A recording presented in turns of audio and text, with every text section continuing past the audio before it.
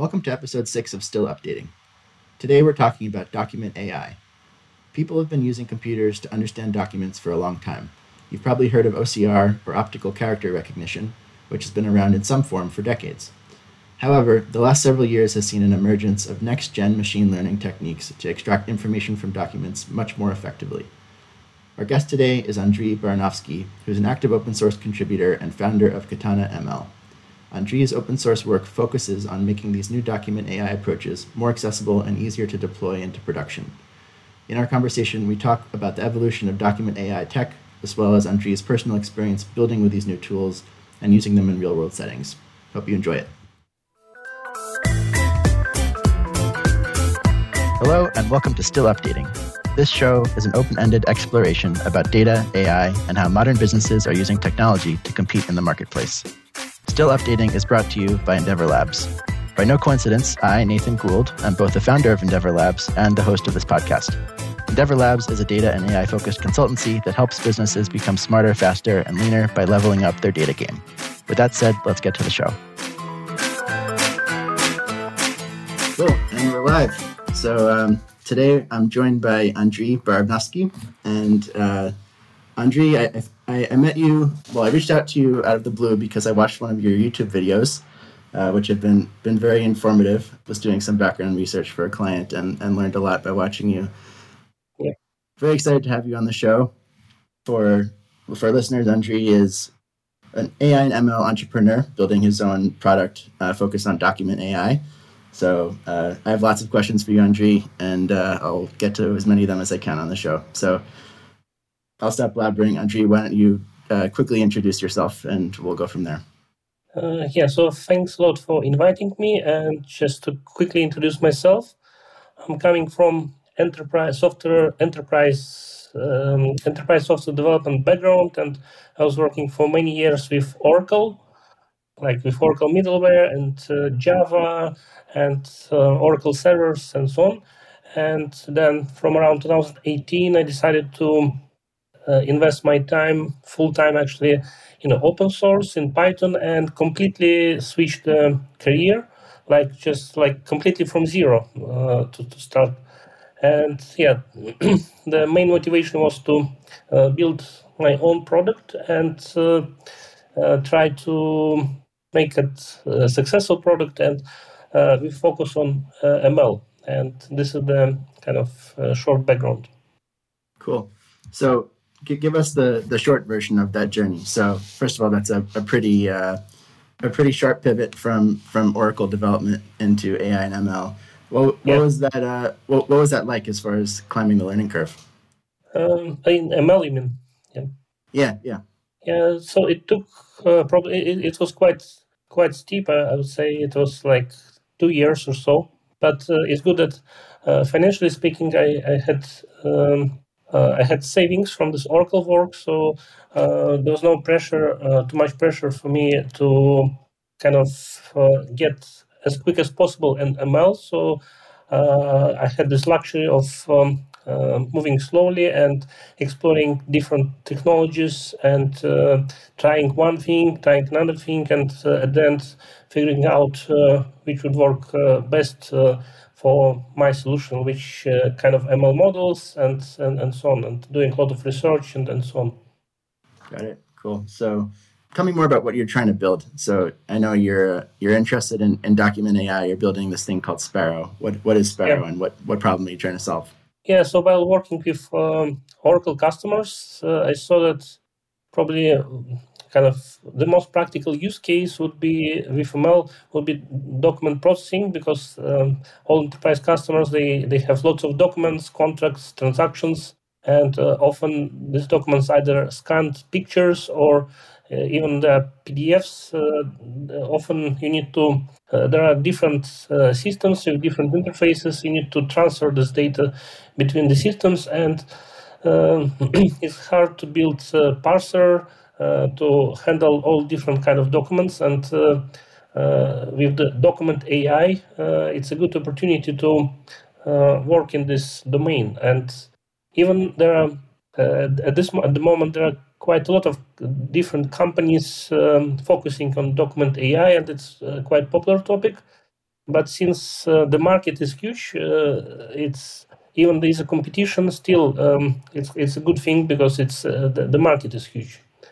And yeah, this was probably the main motivation, document AI, to start with ML for me, because I think this is at least currently at this moment, the most practical use case which can be applied for enterprise customers. And since I come from the enterprise background, this was the most kind of common sense use case for me. Because initially I was looking into forecasting and business rule automation with ML, like calculating if some transaction is valid or not, or calculating if, for example, insurance claim is have some mistakes, or it can be automatically approved and so on. So this is the field I started first with ML. But while working with this forecasting or business rule domain, I found that it's hard to propose it to the potential customers because it's kind of usually it's nice to have, and people tend to focus on some primary issues they have, and it's hard for them to invest into this kind of even it makes sense, it sounds good, it's hard to make people to invest into that. But document AI is a different story because it's the first priority usually to improve the performance of the document processing, document data extraction. So this is where this more realistic domain, I think. Got it. Yeah, it makes sense. So yeah, I mean, there are a ton of solutions out there, as you point out, regarding document AI. I mean, there's Microsoft has its suite of cloud APIs, and all the cloud providers have something, and then there's these kind of like from because I in touch with those Oracle customers I was working before, and there's a huge concern related to privacy. So they don't want to use those cloud solutions. Most of them, they don't want to use cloud because the documents usually are confidential, and they don't want some like a cloud engine to process the documents. So they prefer local solutions like Donut, example model, or what I'm exploring also now, like large language models, but not on the cloud, but the private ones, which could run on a local infrastructure. Yeah. So I wanted to ask you, I mean, with all those other tools out there, I mean, certainly one advantage of something like Sparrow is you can run it on premise. You don't have to worry about the data privacy issues that come with adopting cloud. What else is there as far as like opportunities that you see to kind of make Sparrow something that is better than some of the other tools out there?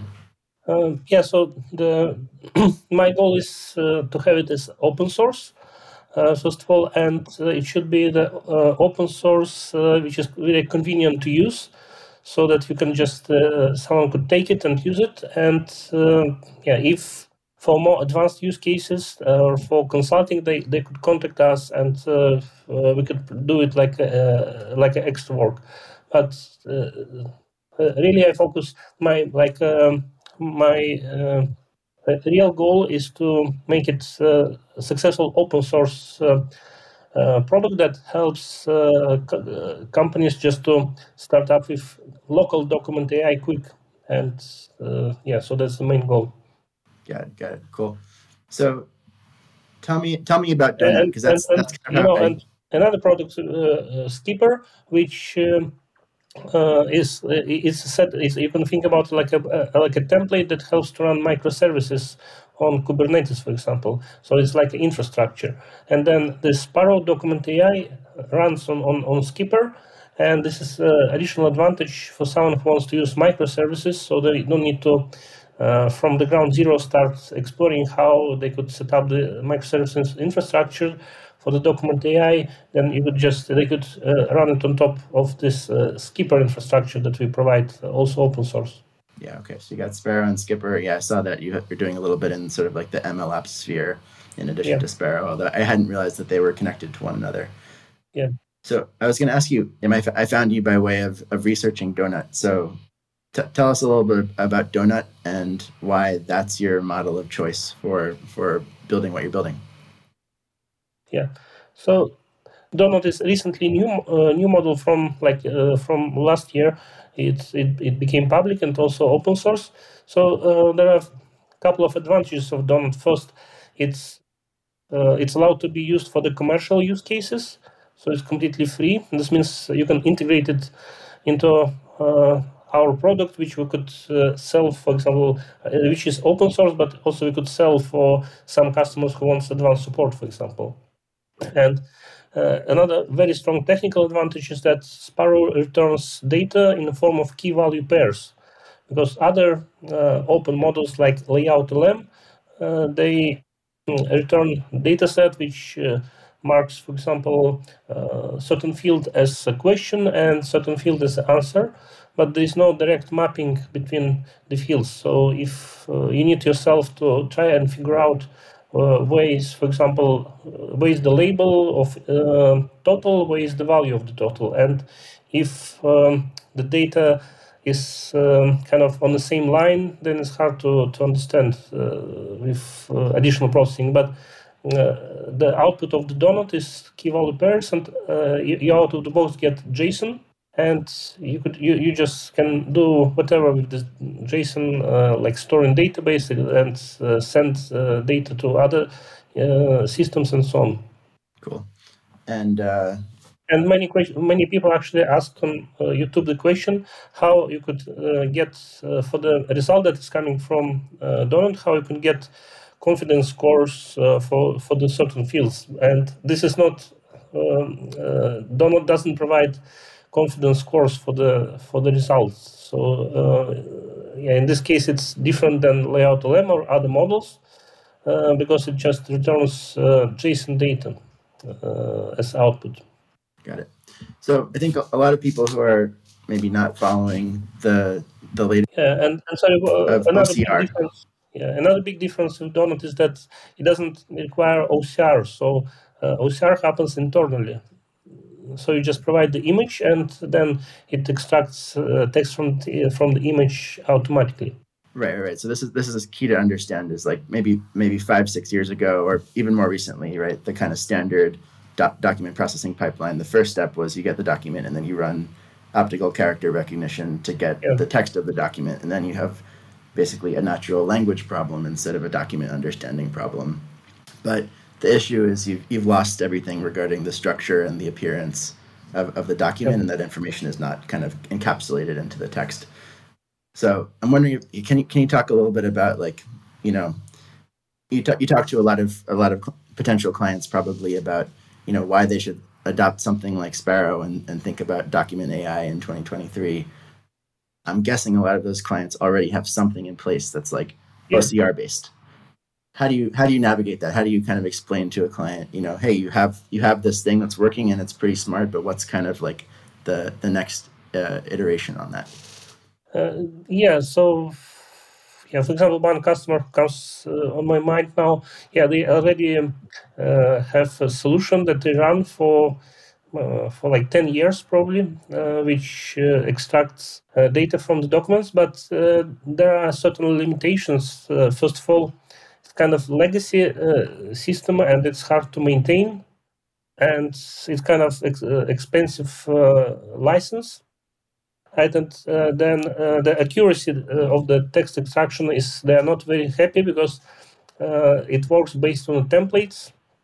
So this means if you by chance you get a new document which is completely different layout structure, then this the engine fails and you need to create a new template, and it's kind of lots of work is involved in template creation and maintenance of the templates.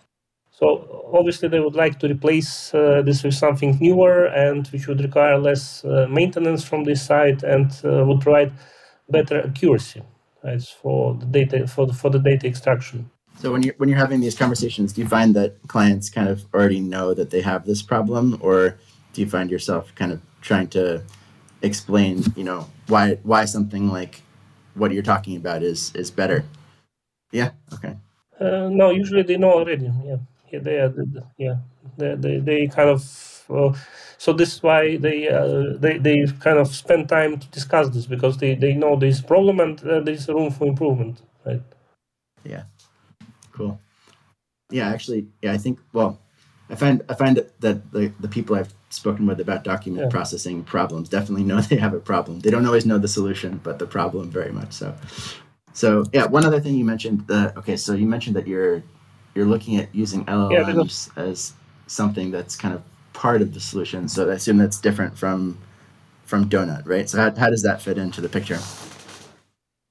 Yeah, because to me, the main limitation of Donut is that you still need quite a lot of training data, for example, invoice samples or other kind of document samples.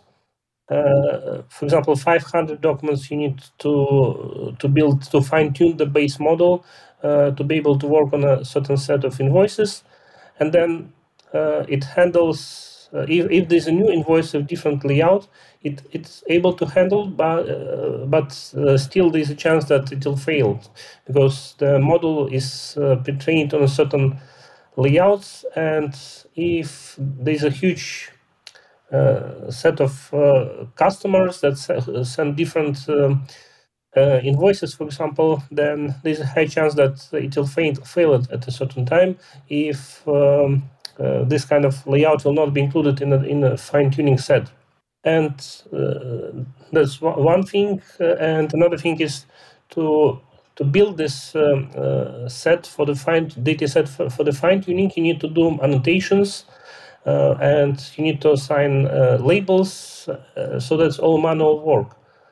And to build annotations and assign labels, and for like 500 documents, it's quite a lot of time. With now experience, it may take like 2 months, for example, for if it's a single data analyst to work. Because when data is coming from OCR, often there's wrong grouping, so they need to group correctly the fields because the sequential order may not be the same as it is in a document. So like a part of the data may be on position 5, for example, then the rest of the data on position 10, and they need to regroup this data to make it look exactly the same like in a document, then assign labels and assign groups and so on. So there's some manual work, and if there are many invoices, obviously there'll be quite a lot of work like that. So with LLMs, the advantage you get is that out of the box you kind of handle this work because you just may ask, you provide the document and you ask LLM like where like what is the total value, or what please bring me all invoice item lines, for example, and you get back the result.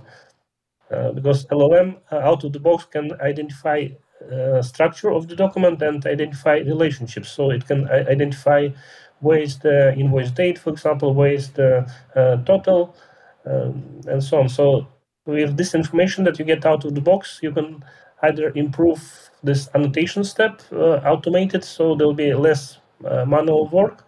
Maybe you just give person just to review how those annotations automatically were created, and then you could use this data to fine-tune donut model, or you may use if the documents are complexity of the documents is not layout structure is not very cumbersome, then you can use straight LLMs to extract data from the documents. Got it. So it's the annotation step I understand is okay. So improving the ability to annotate documents with LLMs. Yeah. It sounds like you're saying there's also something on the prediction step too. Yeah, and another thing where LLMs are useful is data fixing, because with Donut you may get sometimes, because Donut does OCR internally, so it may produce spelling mistakes. It can extract the certain invoice item name, but some letters may be incorrect. And it's a good thing before giving the final result, to go through the LLM, and you can ask question like, please fix the spelling for this name, for example. And LLM is quite good to fix the spelling and provide the correct text. Okay, so that's the post-processing part. Yeah, that makes sense. So one thing I've been reading a little bit about and I'm interested in is visual question answering with Donut. I'm working on a problem right now actually that has so it's a document understanding problem, but the issue is that not all of the information that we're trying to extract is on the document. So there's some kind of like conventional machine learning type of tasks where we're learning from a history of how other documents have been processed and trying to figure out a modeling approach where we can kind of efficiently learn from that history and generate outputs that include sort of recognition of content of the document as well as some of that like other information. I guess I'm curious, since you've been playing with Donut quite a bit, is that a sort of use case that you've explored at all? And have you ever come across that sort of situation in your document processing work? No, not really. Okay, so I'll stop. I'm for now focusing just on specific data extraction. Yeah. Okay. So my search for a solution continues in this one. Yeah. So, okay, so let's talk a little bit about your product plan. So I've been watching more of your recent YouTube videos, and it sounds like you're building a ChatGPT plugin for Sparrow as well. How did that idea come about, and how's it going? Yeah, it's actually already I completed this task, and I submitted to ChatGPT team for review, and review was successful. It was approved, and this plugin is in ChatGPT store now, and just now monitoring the usage. The idea was when ChatGPT published that they published that there is an option to create plugins. I applied for this beta, and I got access. And then I thought, let's see how ChatGPT would work when on my own backend I'll do OCR. I created Streamlit UI application where user can upload the image or PDF, and then this data is sent to my backend, and Paddle OCR is being used there to extract data. And then I get this array of text, and Paddle OCR is good because it's out of the box, could guess and group related words. So this especially works very well with receipts, because it can see that on a single line, for example, it goes certain like a grocery name, and it may split into multiple words, and then it can group those words into the single element, and then it goes the price, it's a separate element, and so on, and then it goes on the next line, and so on. So the output from the Paddle OCR is array of text, but this text is grouped quite well. And then I thought, okay, then I just got this raw text and I copy pasted it into the ChatGPT, and I asked what do you think about this text? And I was quite surprised that it worked very well, and it was able to understand that this is probably data from receipt, and out of the box it assigned key value pairs properly and grouped item names with prices. So all the grouping was done very well. So then I thought, okay, let's build this plugin, and in future I could use this plugin like advertisement option for the Sparrow, because it's nice to have some like a live solution actually running where someone could access it and test it out and see how it works. And because this plugin is included into the ChatGPT store, so it's a nice entry point for the users to find your work, basically, instead of publishing just some web UI on your own web page. It's much harder to attract users to come to your web page. But through ChatGPT, it's easier, right? At least it's supposed to be so. Yeah. So then I created this backend with OCR, and also created backend with certain rules which allow to ChatGPT understand how to work with the plugin. Like it knows when user types, for example, that he wants to analyze receipt data, then it automatically suggests option to update the file. Then when you update the file, you get the temporary key for the file, paste it into ChatGPT, and ChatGPT is fetching from the backend this array of text, out of the box processing it, and it stores also this data in through our backend in MongoDB. So this data is not, the user can come back to ChatGPT like the next day, tomorrow, day after, and they would have access to the data that they saved, because we make it persistent and we store it in a database. So that's also advantage of this plugin, because most of the existing ChatGPT plugins, they don't persist the data. It just it works on the same session. But since we persist the data, then user can upload multiple receipts, and in future user can fetch data about those receipts and make ChatGPT to, for example, calculate all the totals from the receipts, can tell on which dates, on which, for example, weekday user was spending more money than on another day, like how much money was spent 2 weeks ago and how much money last week, and user can ask if he can try to buy some more healthy food, what food is not healthy that he's buying, and so on. So all this, we just, from the backend, we provide the array of data, and all the actual querying and analysis of the data happens on ChatGPT. So in this case, the plugin acts as a helper for ChatGPT to provide array of data and to store this data in the backend. Yeah, so that's... Got it. So I'm curious whether, when you were considering building this, were you viewing it more as a marketing channel, or do you actually see this as something that enterprise users would use as an interface to some of the functionality? No, at this point, I think it's just like more like a marketing channel for Sparrow. Yeah. Got it.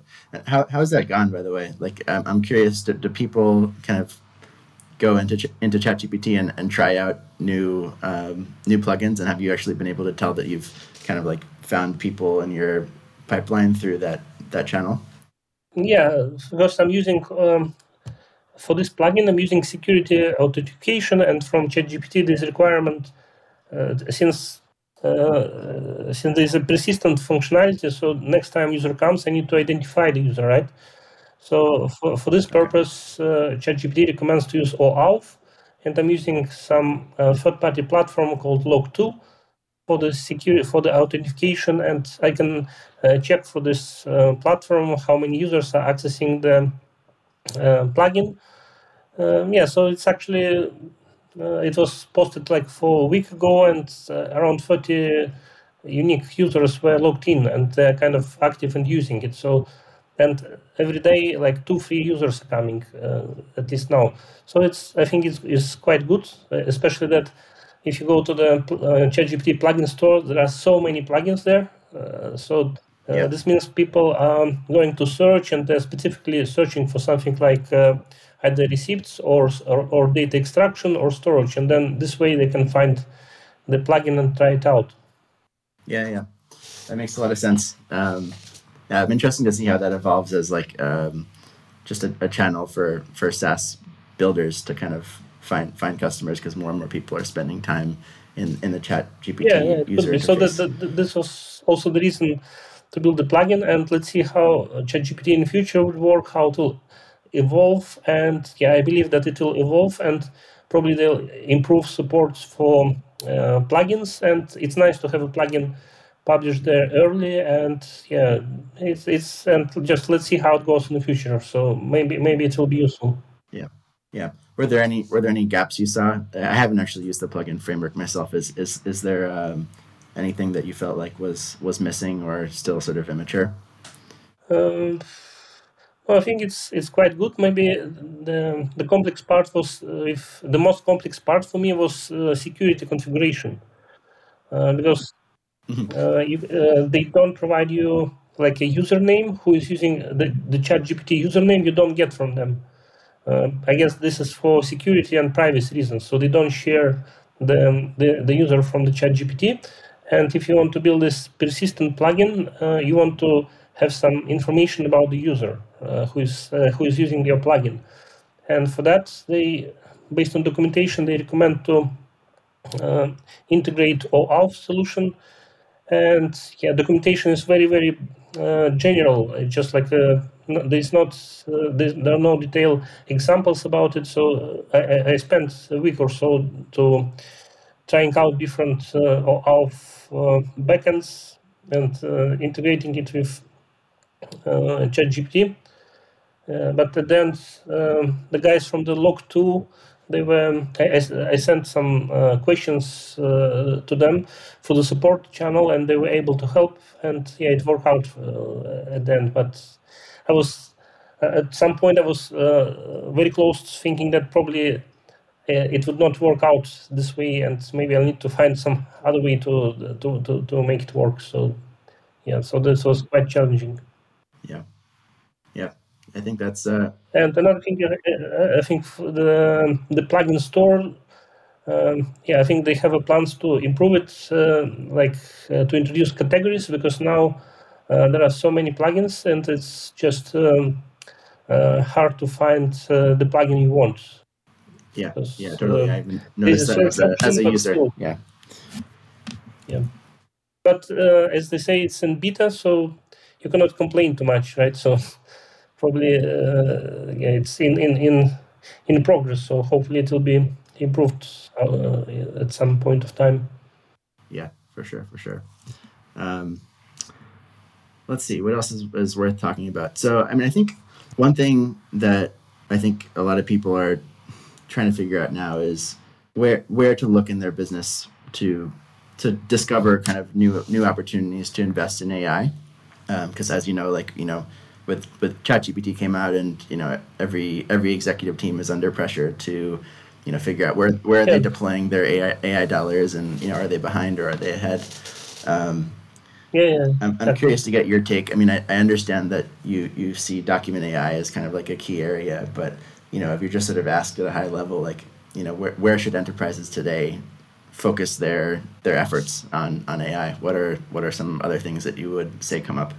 I think like areas with the data forecasting is quite interesting, and probably business rules automation, but again, those areas where it's not something new, like this XGBoost, for example, which works great on a table data, and already many companies are using it, and but still there is a huge, probably 90% of the companies are not using AI to automate business rules just because it works like it works, and they don't want to break anything, for example. So it's hard to say.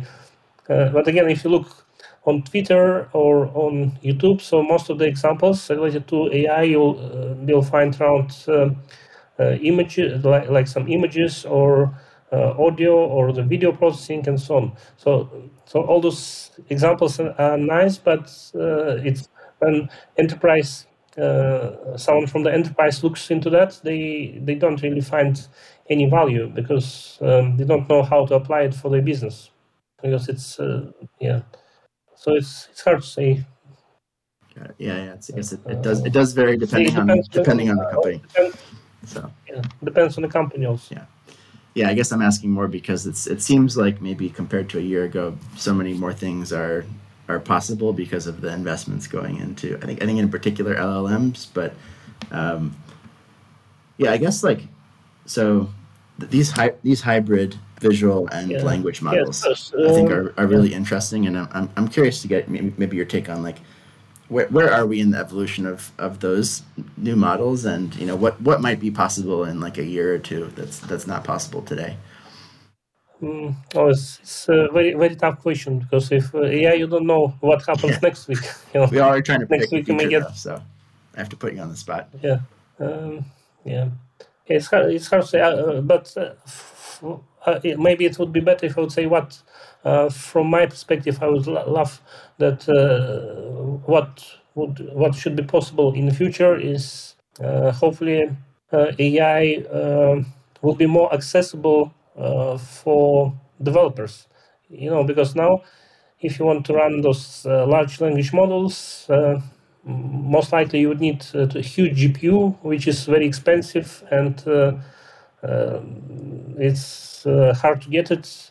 on the cloud it's expensive, and you cannot buy this workstation because it's also very expensive. So what I would love to is for ML and for AI to be more accessible in terms of the computing power, and we should have ML and AI be able to run on like a developer machines, like we run Java, for example, or Python. So this would be my dream, and hopefully in a few years there will be some improvements in this domain. Got it. So because I believe when we'll be able to run, when we'll be able to have smaller ML models, and when we'll be able to run them on simpler hardware, then there'll be even more progress overall, because more people would get access, then experiments would run quicker, and there'll be more chances to build something new. Yeah. Getting things to be small and run fast is so important for experimentation. Easy to get kind of lost in the technical difficulties of bigger models. Yeah, and actually, it's if you look on Twitter, for example, already there's a trend, for example, for LLMs. People explain how to run them locally on your own computer, how to do inference on your own computer.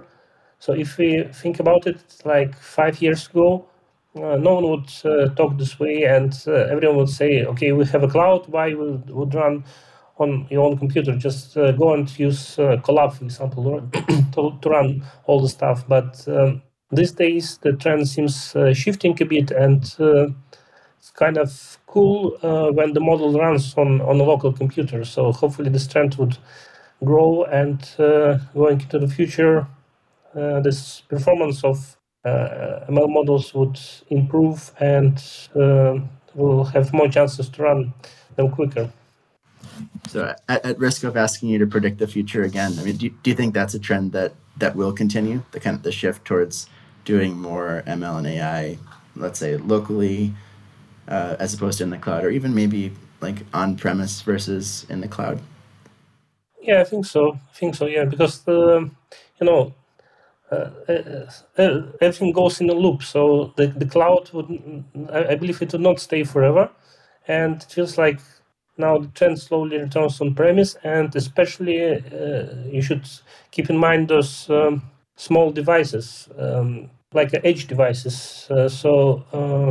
When we'll have, I think there'll be more and more use cases with the edge devices, with the small ML models, and running ML directly on those small devices, and then so instead of running on the cloud. So I think the trend is going towards the edge devices, and this hurts cloud, and naturally more models should run on premise.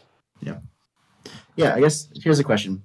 So if there's any practitioners listening in who are interested in getting started with Document AI and trying out Sparrow, what's involved in doing that? Like in terms of practical steps, what do you do, and what sort of concepts do you have to understand to work with it? Yeah, so first of all, important concept is that Sparrow is split into different services. So it's not a single big system, and this is done on purpose because different people may have different requirements and different use cases. So there's a service for the data processing, then there's a ML processing service, then there's a UI service, and there's this specific ChatGPT plugin service, for example. So someone is who is looking to run OCR, for example, or data transformation, they could just run data service. Someone who wants to run ML, then they run ML service. And the idea is that Sparrow is not attached to any specific ML model like Donut, for example. So going forward, like now I'm working on LLMs. So this means the ML service will also get, besides the Donut support, it will get LLM support. And we're using, for the API, we're using fast API framework, Python framework. And this means that in this fast API, basically it will get another router, which will include API for LLM. So then you'll be able to switch off Donut and switch on LLM, or otherwise around, for example. And I'm trying to keep README files and documentation as detailed as possible, because when I'm installing when I'm implementing new functionality, I'm always keeping track and updating the README file. And some people who are already installing the Sparrow, they didn't have complaints. Maybe there were some questions, and based on those questions, I updated README file. So the instructions in the README file are up to date and kind of step by step. So if you follow the instructions, then you're good to go. Got it. I thought I would ask that because actually I got Sparrow running on my laptop before the call, just because I wanted to check it out. And I was wondering, like, why had you organized it in those modules, and which one should I start with? And the main idea was that I don't want to attach to specific ML model, and the idea was to keep things separate, so that in the future, when new things appear like LLM or whatever, then it's easier to update certain parts of the application without breaking something else, for example. Cool. Well, I think it's a very cool piece of software from what I've seen so far, and in general, I'm excited about what you and Katana ML can accomplish, because I think the whole document AI area is very exciting, and also hope to continue to watch some good YouTube videos from you, Andrej. So before we close, where can listeners find you and learn more about what you're up to? I'm on Twitter, and on LinkedIn and on YouTube. And anytime if someone have a question, can just drop the message, and I'm quite fast usually to reply. Cool. Well, thanks so much for your time. This was fun, and have a good one. Okay, thanks. Bye.